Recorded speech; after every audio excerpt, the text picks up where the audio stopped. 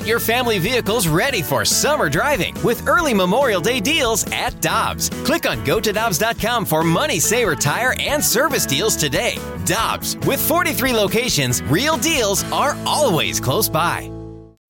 When you need mealtime inspiration, it's worth shopping Kroger, where you'll find over 30,000 mouth-watering choices that excite your inner foodie. And no matter what tasty choice you make, you'll enjoy our everyday low prices, plus extra ways to save, like digital coupons worth over $600 each week. You can also save up to $1 off per gallon at the pump with fuel points. More savings and more inspiring flavors make shopping Kroger worth it every time.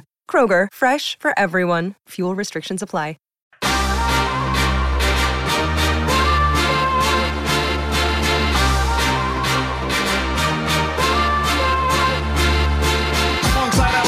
And Tanner Hendrickson, I'm Brandon Kiley. It's BK and Ferrario here on 101 ESPN. I've talked with this guy before when he was with CBS Sports. He's now writing about the Cardinals for Birdie Work newsletter. You can find all of the information you need on that at Dayn Perry. Dayn Perry joins us here on the show. Dayn, we appreciate the time as always, man. How you doing today? I'm good. Good to be with you. Quick note, I am still with CBS Sports, just doing the newsletters you mentioned on the side. Should have mentioned that. Yes, you can still find his work as well at cbssports.com. Dayn, let's talk a little bit about these Cardinals because we've been trying to figure them out, and frankly, I don't know how to do it. The results have been every bit as awful as any of our texters have let us know about.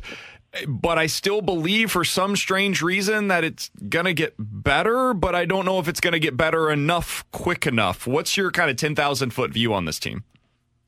Yeah, I mean, it is going to get better. This is not a team that's going to play at a 108-loss pace or whatever it is right now. They're better than that. The question is, how substantial is the hole they've dug for themselves, even though we're just a month in.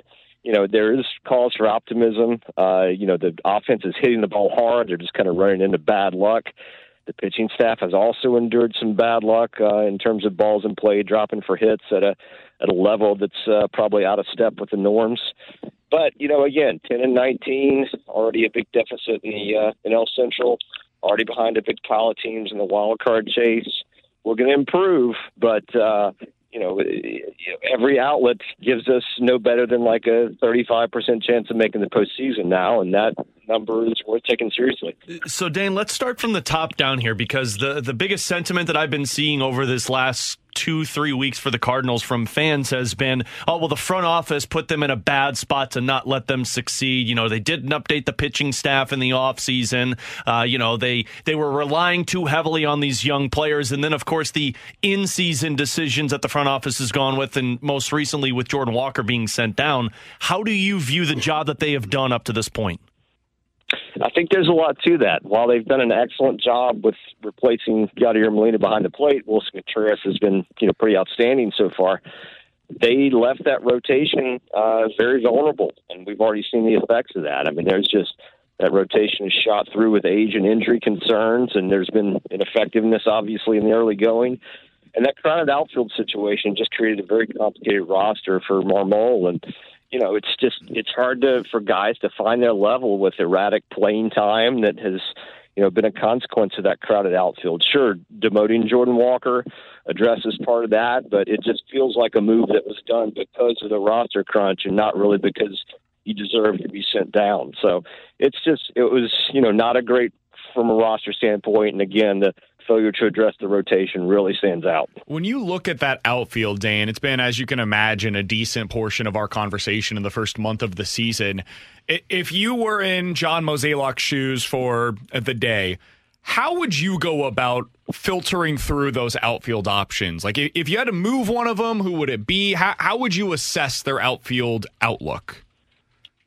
I think you need Dylan Carlson's glove in center. Considering, whether it's Jordan Walker or Alec Burleson at a corner, that either guy is going to be a liability defensively. I think Walker has the potential to be a good fielder at an outfield corner, but that's not going to happen right away. So I really do think you need Carlson's elite glove and center out there. And by extension, that means Tyler O'Neill is probably, slated for part-time duty, which has kind of been the case at times. So, I think O'Neill is the expendable one in my mind.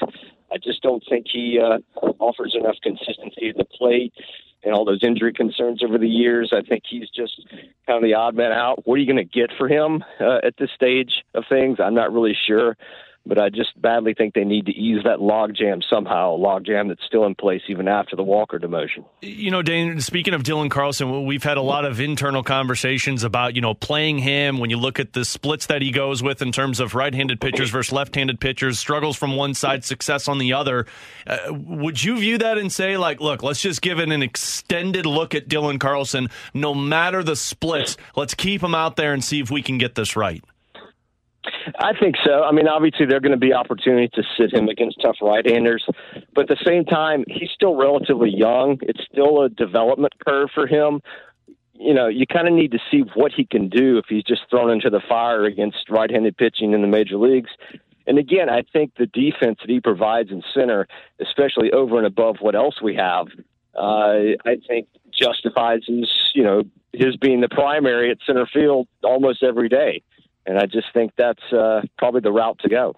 Dayn, do you think that the Randy Arozarena trade had a unforeseen consequence for the Cardinals of not being willing to move on from position players prior to really finding out what they can do? I guess it's possible. I don't know that they think too much about that, but yeah, that's certainly a possibility. I mean, they did miss big on that as things stand now, but let's look at the progress Liberatore has achieved this season at AAA, and it's possible they still come out looking okay in that trade. But yeah, I think there's always some, as you look back and think about Arozarena taking the next step and then staying there with Tampa Bay, I think it's natural to wonder whether you're not seeing something. But you know what? They're your prospects. It's your job to see something. So, you need to figure that out. Dayn, since we're talking about this lineup construction and, getting the playing time, it leads me to the manager with Ali Marmol. How have you viewed the job this season as manager for the Cardinals? I think he's done okay, not great. I mean, I was very impressed with him last season, kind of until the playoffs with his, I think, puzzling usage of Helsley in the postseason. But I was really impressed with him last season. This year, I don't know. Again, he has a complicated roster to deal with. I think his tone and approach has been a little off. I didn't love the way he handled the Tyler O'Neill situation 5 games into the season. But, again, he has a really tough job with the way this roster is constructed. And, I don't think this falls on him. I think it's mostly the front office, and Marmol is kind of just doing the best he can with what he was given. Final thing that I've got for Dayn Perry. Again, you can find his work over at CBSSports.com. You can also find his newsletter, Birdie Work, on his Twitter account, at Dayn Perry, is where you can find all the info on that. Dayn, what are you seeing with Nolan Arenado? Because for all of the struggles that the Cardinals have had this season, the one that's the easiest to see getting fixed is, hey, Nolan Arenado stops batting .239 with basically no power, and he starts playing like the player that we know he is and has been. What have you seen from him so far this year that's gone awry?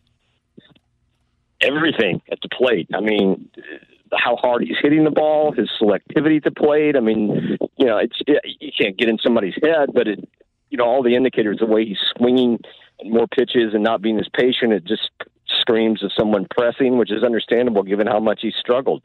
He's trying to prove himself in one swing. But it's not looking good at pretty much every way across the board in terms of a hitter. I mean, I'm not privy to anything, and this is speculation, but you wonder if, getting plunked during the WBC has some lasting effects, and maybe he's just not, admitting to an injury because that's his personality, but you have to wonder if something physically is not right with him given the indicators. Dayn Perry, always appreciate the time. You can find his work over at CBSSports.com and follow him on Twitter at Dayn Perry, DaynPerry. Dayn, we appreciate the time, man. We'll talk with you again soon, hopefully under better circumstances for the Cardinals. Okay, thanks for having me.